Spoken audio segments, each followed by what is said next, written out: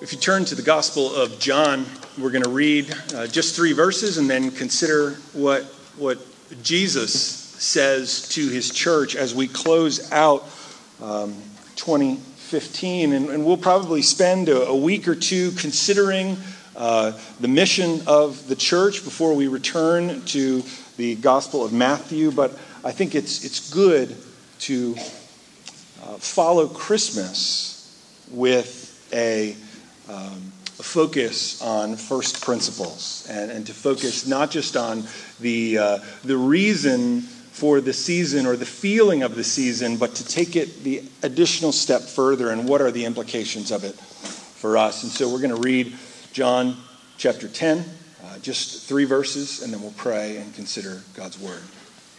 John writes this in John chapter 10, verse 14. This is Jesus speaking. He says, "I am the good shepherd. I know my own, and my own know me. Just as the Father knows me, and I know the Father. And I lay down my life for the sheep. And I have other sheep that are not of this fold. I must bring them also. And they will listen to my voice. So there will be one flock, one shepherd." Let's pray. Father, we come before you and we are thankful that you speak to us in your word. And so we ask that as we consider your word and as we gather today we have sung, we have given, and now we turn to the explanation of your word.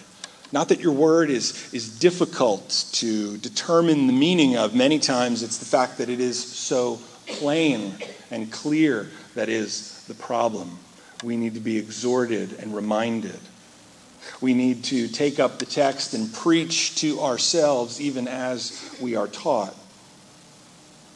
And so we pray that we would apply ourselves to the word and that we would not allow the imagery of the word to rob us of the meaning of it, but that we would see the reason for this analogy, and we would see the mission that you have called us to, and that we would commit to it afresh. Lord, we are still in the middle of a time when people are incredibly ready and willing to discuss deep matters of faith. It is the Christmas season, and there is a kind of magic in this time where people are considering their lives, considering what's to come in 2016. And is it possible, I believe it is, that you would use us, some of us, who are willing and ready and brave enough to share the gospel. You will change lives as your word is proclaimed and explained. And so we pray for your grace as we finish out 2015 and as we begin 2016, and we pray that you would speak to us now in this scripture. And we pray this in Jesus' name. Amen. Sometimes images can just become, you can become blind to an image. I'm thinking specifically of what has been called by some environmental amnesia. I'm not particularly good at following through on things written on Post-it notes, particularly if I take that Post-it note and I post it somewhere where I will always see it. I used to stick Post-it notes on right next under the keyboard on my computer. Right? You got the trackpad right there, and then right here, surely I will see that. And yet, a couple of weeks after writing a note, I'll peel it off, and I'll be like, why didn't I ever do this? I put it right in front of me. I wrote on this piece of paper, and I stuck it on my computer monitor or on the rear view mirror of my car and promptly forgot, because you can grow accustomed to seeing it and forget.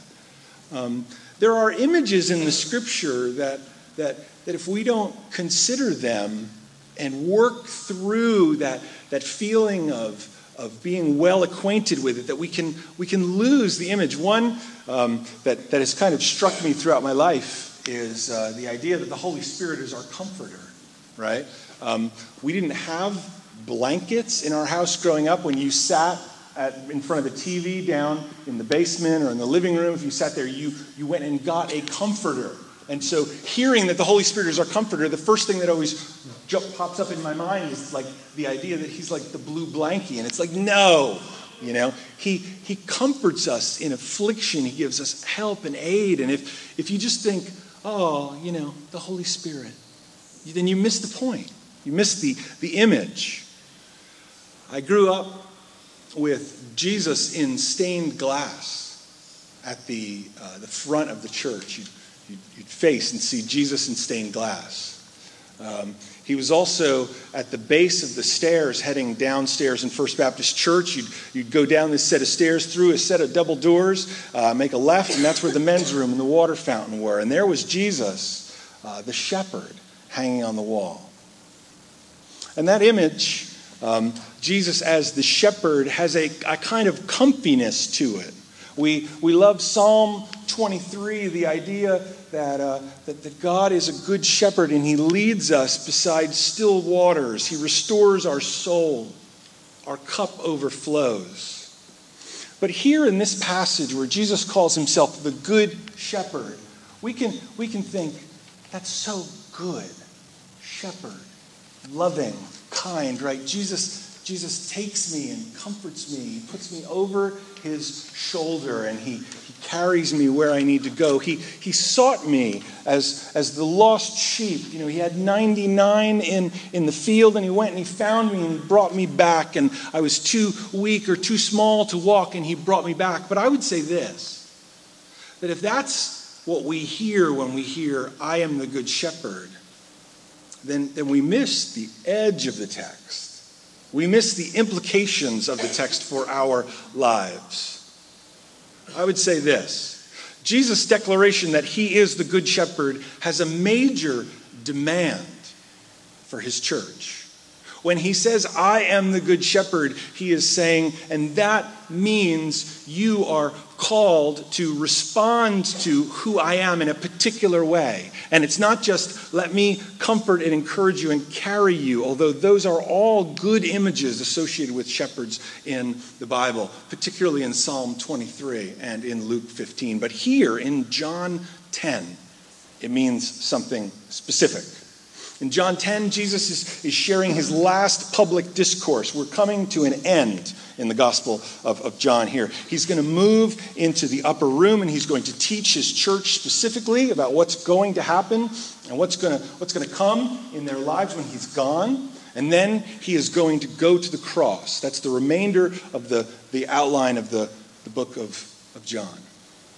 So in John chapter 10, verses 1 through 21, Jesus is disclosing his identity to the people who are listening to him. This is not just his disciples. This is not just believers. This is a mixed crowd. He's saying, this is who I am. This is what I've come for. And they are refusing to hear it.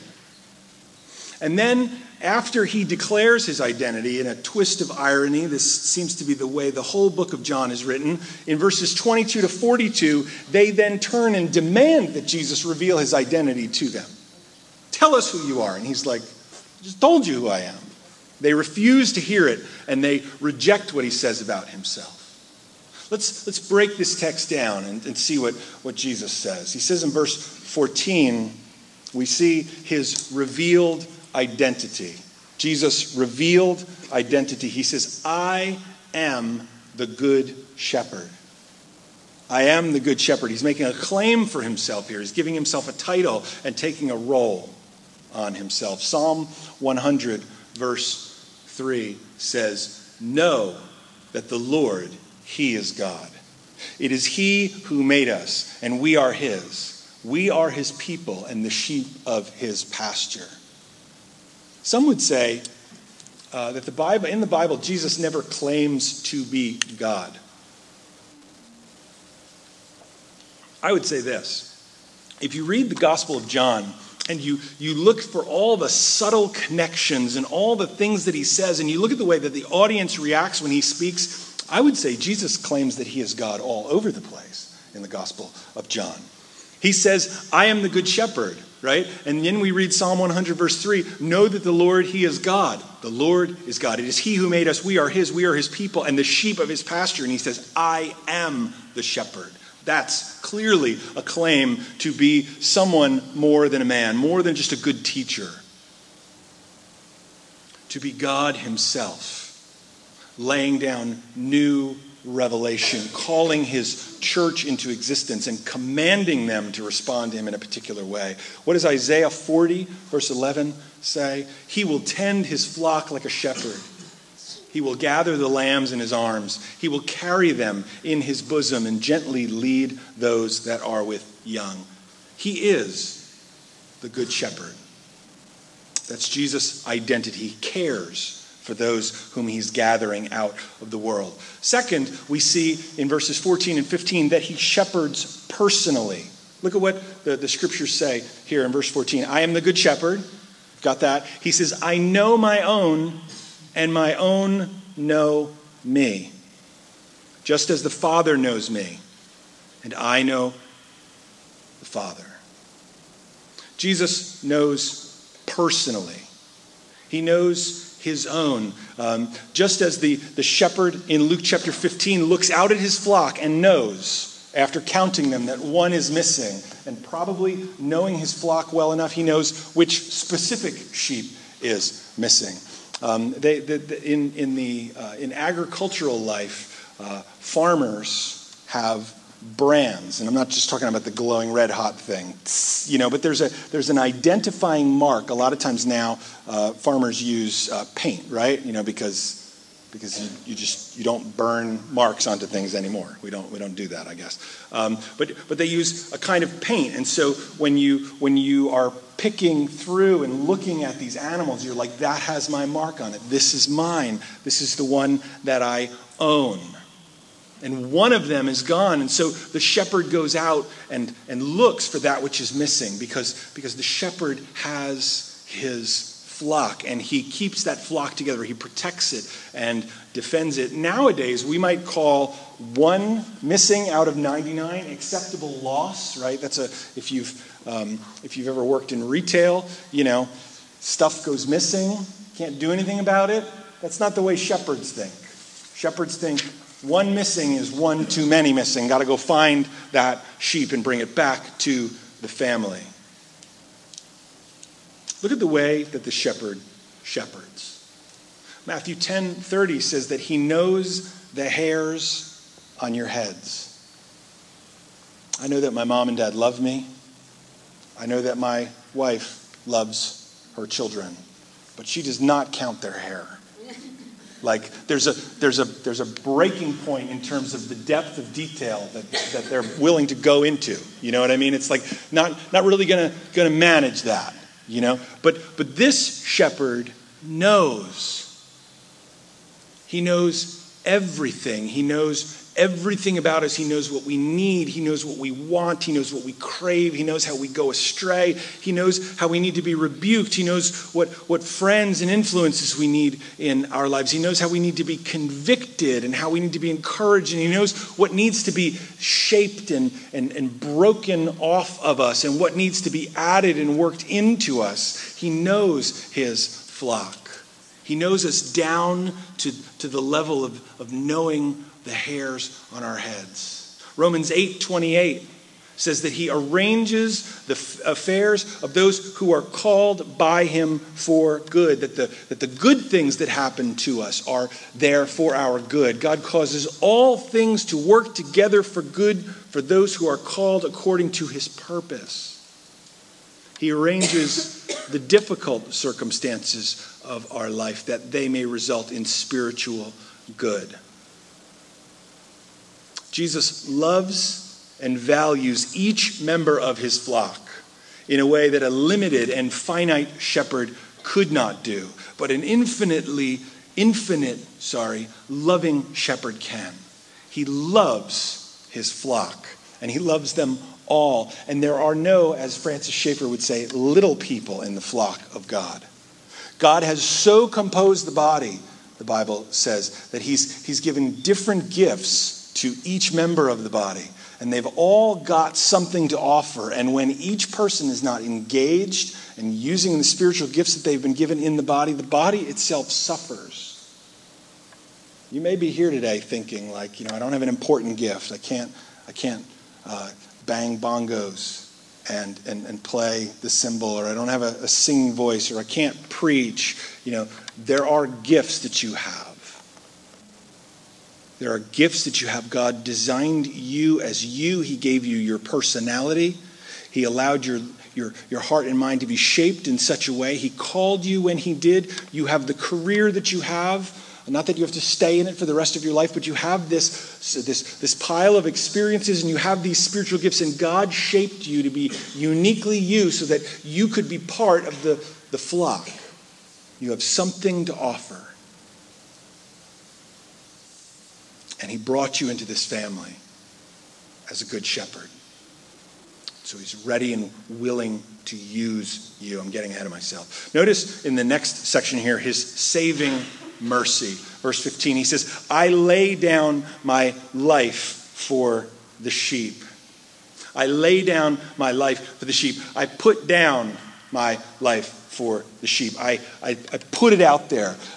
When you go to get a loan, you have to put up collateral, right? You have to put something against it. You have to say, I will leave this with you, or if I fail to follow through on my obligations, this will be what you can take from me. Jesus releases his life on behalf of his own. In the book of Acts, when Paul is describing the task of the elders of the church to the elders of Miletus, he says, shepherd the flock of God, which he purchased with his own blood, the precious blood of Christ. When you pay the most infinitely valuable thing for something, what does it say about that thing? The church is purchased with the blood of Christ, and that means that it is incredibly valuable. Not because it appears valuable. The people don't appear valuable because of their sinfulness or their fallenness or their difficulty in following and believing and following through, but God's value upon the church is that he will lay down his life. Jesus lays down his life, spills out his own blood to save the church because of his love. I lay down my life for the sheep, in the place of the sheep. Why do the sheep need to be saved? The Bible says because of sin. Verse 6 of Isaiah 53 says, all we like sheep have gone astray. We have turned everyone to his own way, and the Lord has laid on him, not on them, not on the sheep, the iniquity of us all. It's not that God can just wave his hand and cancel out sin, because the universe doesn't work that way. God, being infinitely holy and infinitely loving, means that God cannot stand sin. He cannot abide it. Right? Just like somebody who desires their house to be clean cannot abide dirt.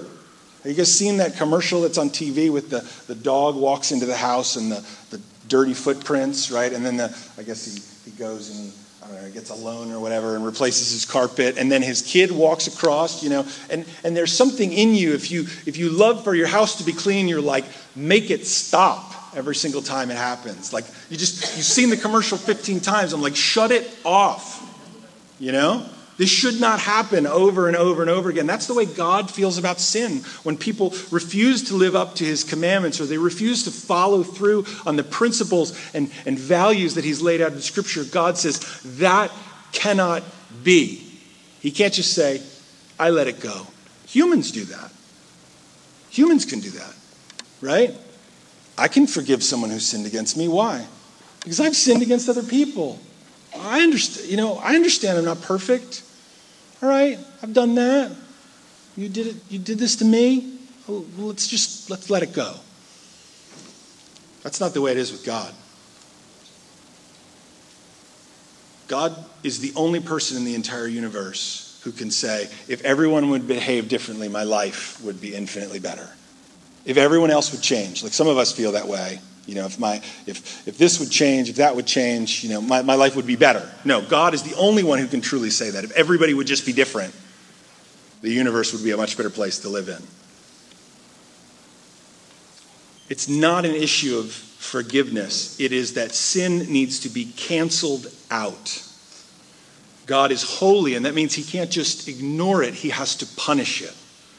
And so he sends his son to take our place. We've gone astray like sheep. We've turned each one to his own way. But the Lord takes the perfect one, the son, the shepherd, and places all the sin of all the sheep on him and puts him to death. And sin then is canceled out. I lay down my life, he says, for the sheep. Not just to protect the sheep, but to give the sheep life. He pays the price for our sins to free us from guilt so that we can be part of his flock, of his family. And so what remains then for the sheep, right? This is a good point to say that we've got to then believe that this is true of us, that we need forgiveness of our sins, that we need our sins to be canceled out and paid for, and that we need Christ's righteousness to be credited to us. It's good. We need to say, yes, I'm a sinner, and I need a Savior, and I'm thankful that God gave him to me. And so I believe in him. I say, I deserve that punishment. But I'm thankful that God will give me righteousness. I believe in the Savior. That's a good thing to do, to lay hold of it. But that's not all. That's not all that is applied to the church here. Okay? It is there's a connection to the whole saying that Jesus is laying out here. There's a connectedness of the pieces, right? Now, I'm not talking about any specific kid. Maybe this is a New Year's resolution, not name the specific child who did this specific thing. This is all of my kids. Have you ever noticed this? I can't quite figure out whose clothes are whose in our house. Nancy knows this shirt belongs to this kid. She knows. She can see it all in her brain. I'm just like, I know that like the Packers stuff belongs to Max. I know that. And they're going to win today. They're going to win. We'll probably pray for them when we close. So I know some things, but so I will pile up clothing, like all the shirts, right? And then I'll say to the kids, go and get your clothes. And the kids don't understand the principle of interconnectedness, or they do, and they just don't care. This is what they do. They grab the shirt that's in the middle, and you may have seen a magician do this, right? You know, pull the tablecloth off, and everything stays there. You got to do it fast, right? Don't do this with Christmas dinner, anybody, or New Year's dinner. You know, you got to pull fast, and everything supposedly will stay there. But they'll just grab the piece of clothing in the middle and pull it, and everything else falls apart, right? It's the same way with Tupperware or food storage containers, right? I'll just grab this container, and then I'll shove everything else in there, and then every time you open it up, all the containers fall out, right? They're all connected. They need to be put back in the, you can't just pull the bottom one out. Everything else will follow. We as a church, many times we stop and we say, oh, it is so good to have a Savior. It's so good that Jesus loves me, that he cares for me, that he laid down his life for me. And we say, I accept it, I receive it, I believe it. But it's connected to other ideas. It's connected to other things. If you lay hold of that, if you claim it and you say mine and you pull it, other things come with it. And here are those implications. If he lays down his life, if he is the good shepherd, if he knows his own and his own know me, if he lays down his life for the sheep and we lay hold of it, then we lay hold of verse 16 as well. So look at what Jesus says about his flock. He speaks about his flock's ethnic diversity. He says this, I have other sheep that are not of this fold. Now, the fold is the place where you put the sheep when the shepherd goes and he goes to sleep, right? Build a nice little rock wall. You have an opening. Maybe make that, get a big boulder to kind of shove there. There's no sheep-sized holes in it, so that they escape. And now you're missing one, and you got to go live Luke chapter 15 and go get that sheep. You have a fold. And the fold that Jesus is speaking of here, he says, I have other sheep that are not of this fold. Right? He's speaking. There are people who believe in him. They're his sheep. But the fold here is ethnic Israel, the Jews. Amos chapter 3, verse 2 says, "You only I have known of all the families of the earth." Speaking of the Jewish people. Paul on Mars Hill speaks about, this is in Acts chapter 17, speaks about how God made the nations and what he's doing. Acts 17:26, he made from one man every nation of mankind to live on all the face of the earth, having determined allotted periods and the boundaries of their dwelling place, that they should seek God in the hope that they might feel their way toward him and find him. Imagine an entire race of blind men and women walking around, feeling in the dark, looking for God, looking for life because they are blind and in the darkness. Acts 17:30, Paul says this, "The times of ignorance God has overlooked, but now he commands all people everywhere to repent, because he has fixed a day on which he will judge the world in righteousness by a man whom he's appointed. And of this he has given assurance to all by raising him from the dead." That man went to the cross. And he made a whole bunch of claims about what was going to happen. And then God raised him up from the dead. And now that man, everything that he said is true. Everything that Jesus told his church is true. And he will judge the world on a particular day. And everyone's called to repent. The flock here is, the particular fold, rather, is ethnic Israel. But there are other sheep which are not of that fold. Think about it. On the day of Pentecost, on the birthday of the church, there were 120 people gathered in a room. That was all the followers that Jesus had. Peter went out and preached a sermon, and 3,000 people repented, and the church began to grow as other people were drawn into the fold. But there are other sheep which are not of that fold. And so we see the mission of the church in verse 16. Jesus says, "I must bring them also." Notice the imperative word here. He has a charge from his Father. You must bring them. And he is motivated by his love for his flock, because he's not going to leave them out in the field. He's going to gather them in. He's going to gather them, whatever fold they're from, he's going to gather them so that there'll be one flock. When you pack for Christmas, for a trip, for summer, or you pack to go to the beach when you've got a little one, it's like moving an army. Maybe you've experienced this or seen this. Like, what do I need to bring? You know, and I'm like cramming all this stuff into the car, and I'm like, Nance, do we need this? Yes. Chairs, okay. Do we need this? Yes. Umbrella. Do we need this? Yes. Blanket. Do we need this? Food, toys, sunscreen, hat. You know, like it's moving an army. What of all this can I leave behind? Nothing, right? We need every last bit of it.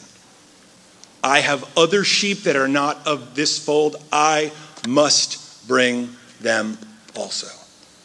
Jesus' mission is that no sheep will be left behind. Matthew 24:14 says this, "This gospel of the kingdom will be proclaimed throughout the whole world as a testimony to all nations, and then the end shall come."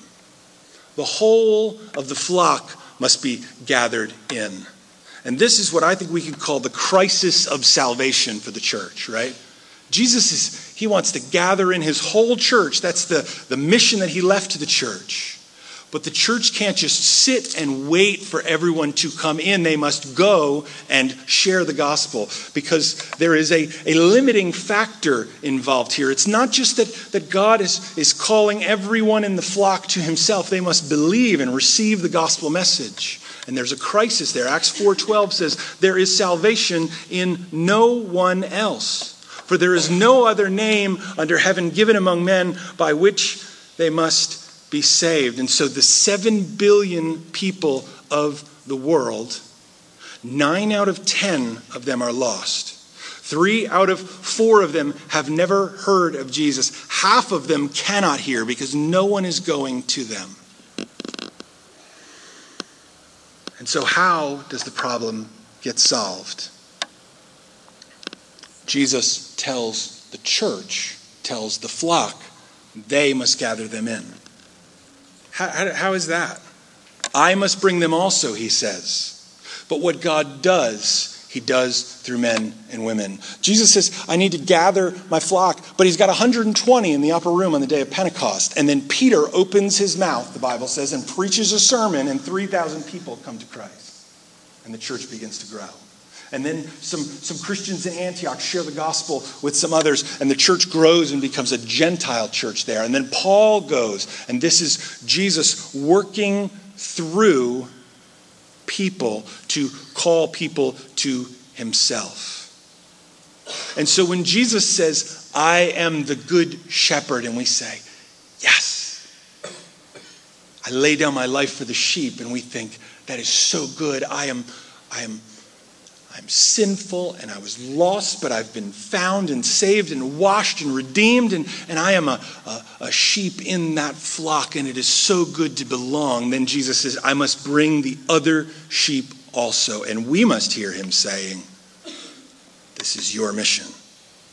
And so this morning we are smaller than we normally are. We are normally somewhere between 130 and 160 people. We must make a plan. Think about it. Harvest Baptist Church is more than Peter started with. And we have the Spirit too. The mission of Christ expands out like a tsunami from the cross throughout the days of history. We are called here in this place, in Harvest, to be so satisfied and delighted with our Savior and with the gospel that it rolls outward from us, that this is the epicenter, this is the outbreak point. Jesus' death is ground zero, and the shock, the impact of that should reverberate out into our community, into our culture, into our state, throughout the United States and throughout the world. We are called, aren't we not, when we believe the gospel, to be part of his flock? If we're called to be part of his flock, then we're called to use and to deploy our gifts in the expansion of that flock. Why does God pour grace into us? He pours blessing and grace into us that we might be a blessing to others. We have been blessed. Should it not be natural for us to bless others, and not just to bless them with material goods, but to share the gospel? Now, I want to move on and point something out, having laid out the mission, having laid out the defining parameter for the church. We see in verse 16 then, Jesus assured victory. There is an assured victory, and knowing that he has victory guaranteed in the future should not make us think, well, then I guess we don't need to do anything. It should make us think something else. Look at what he says in verse 16. And they will listen to my voice. They will listen to my voice.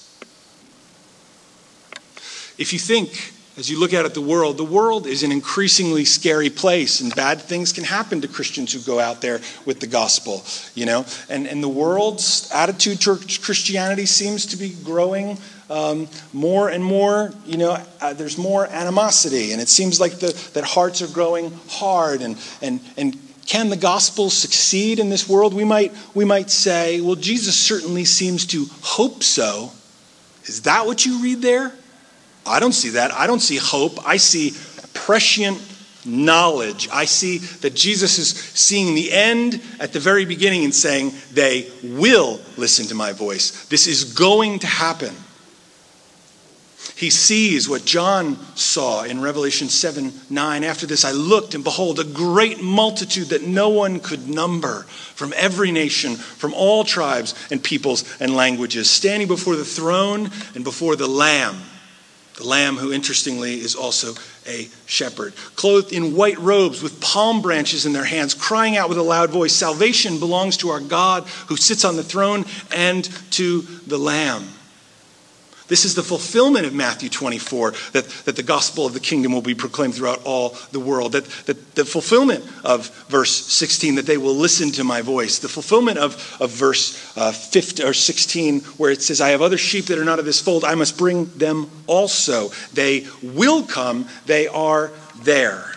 This knowledge sustained several missionaries of old on the field, like John G. Patton, who ministered in the New Hebrides. He was a missionary there for years. He buried, I believe, 2 wives, 2 children, and went years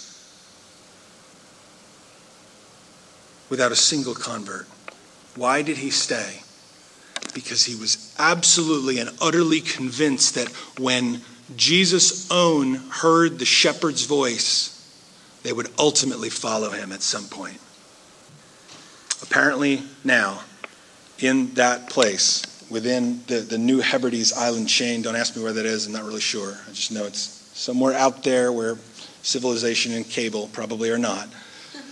The 190,000 people of those islands, 85% of them profess Christ as Lord and Savior.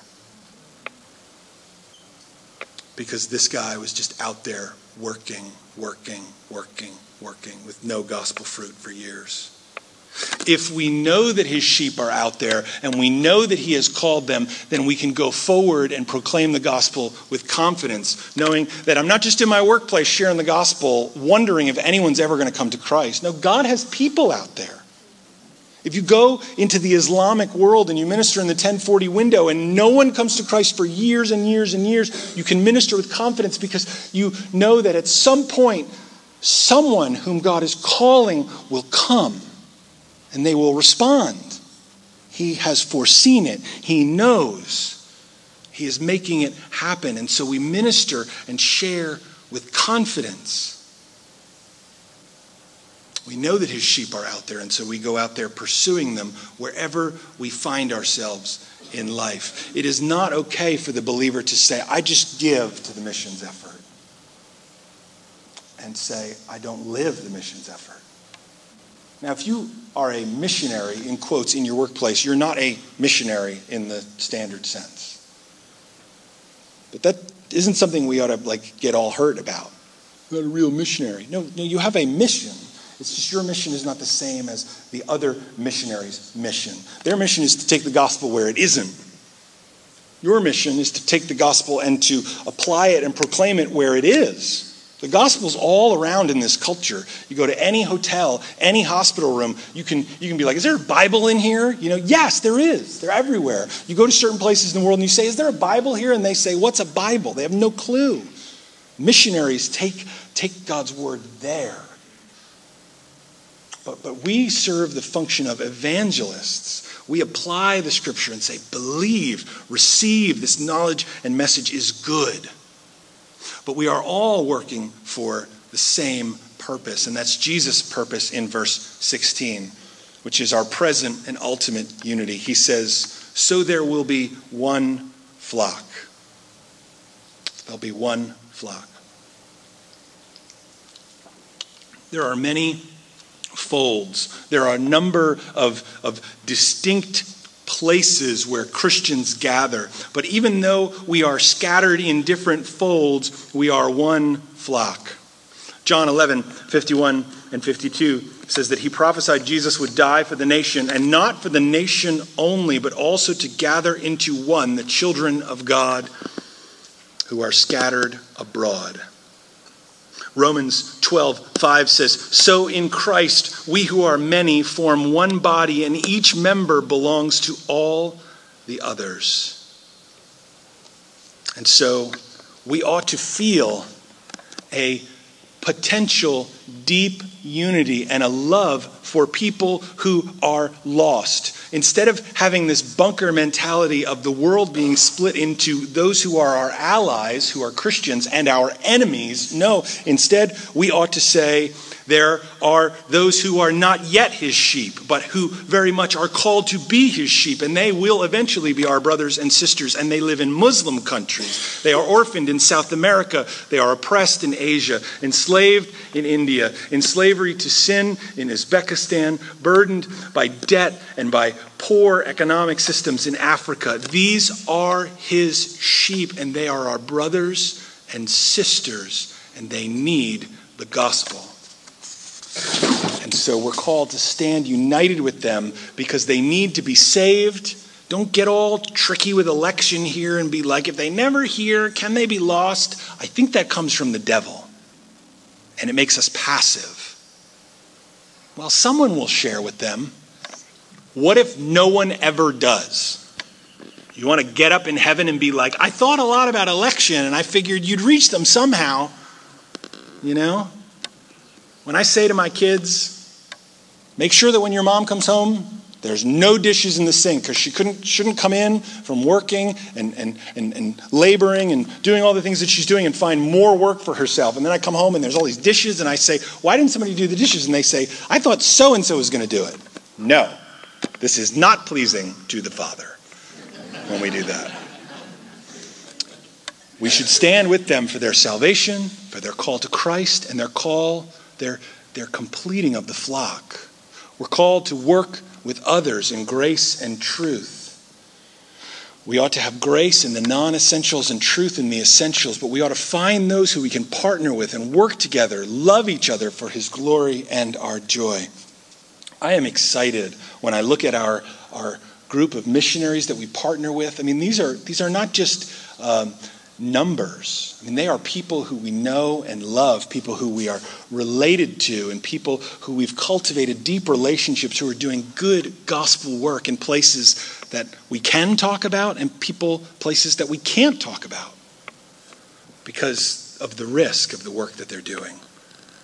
But we are a family working together. Finally, Jesus indicates that we have one sole authority. They will have one flock, he says. And verse 16, he concludes by saying there will be one shepherd. There is one shepherd.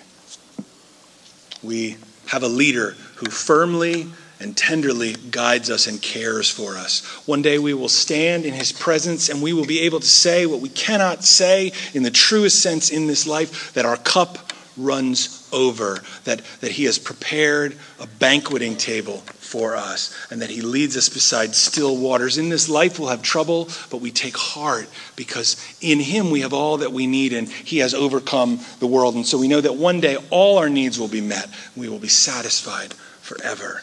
Ezekiel 34:23 says, I will set up over them one shepherd. This is hundreds of years after David dies. God says, I will set up over them one shepherd, my servant David, and he shall feed them. He shall feed them and be their shepherd. Revelation 2:27 says that the Son will rule them with a rod of iron. Revelation 12:5 says she gave birth to a male child, one who is to rule all the nations with a rod of iron. Revelation 19:15 says, from his mouth comes a sharp sword with which to strike down the nations, and he will rule them. Again, rod of iron. We may be defending in our country the best form of human government that can exist among sinners, a representative democracy, and we should defend that, I believe that. But the best form of government is ultimately not a democracy. It's an absolute and total dictatorship ruled by Jesus. Democracy is what you do when you have just sinners around you, but when the perfect one returns, we rightly celebrate and crown him as king. So think about it. One day every knee will bow and every tongue will confess that Jesus is Lord, and some of those who are being forced to do it will be sent away. Who among us who is thankful for our salvation and who love the Lord wants to sit back and say, I would obey, but I'm too busy. I would fulfill this commission, but I don't know how. I would lead and I would use my gifts, but I'm just not really sure. No, knowing that one day we will answer to our King and we will want him to smile and to delight in us and say, well done, good and faithful servant, we say, how can I be used? And we press on towards the mission. Jesus' words to us in this text demand that we acknowledge the reality of his shepherding care for his own. As his sheep, we must acknowledge additionally that there are more of the flock yet to be gathered in other folds, whether it's the people, the Dolpa people of Nepal, 4,100 people living on the sides of mountains, or whether it is people of the Eastern Shore who need to be gathered into this fold. We acknowledge that we're required to bring them in through his word, by his power, for his glory, to be his church, because they are his not yet sheep. They are not yet brothers and sisters, but they will be. And we will all be unified under his lordship. And so what should we think about the image of the Good Shepherd? It's that we are called to call his sheep to him. So I just want to take a moment. I want to read John 10, 14 through 16 again. And I want to encourage you to think, what should be different in 2016? What should be different about this fold? What should be different about this sheep? When I say this sheep, I don't mean me.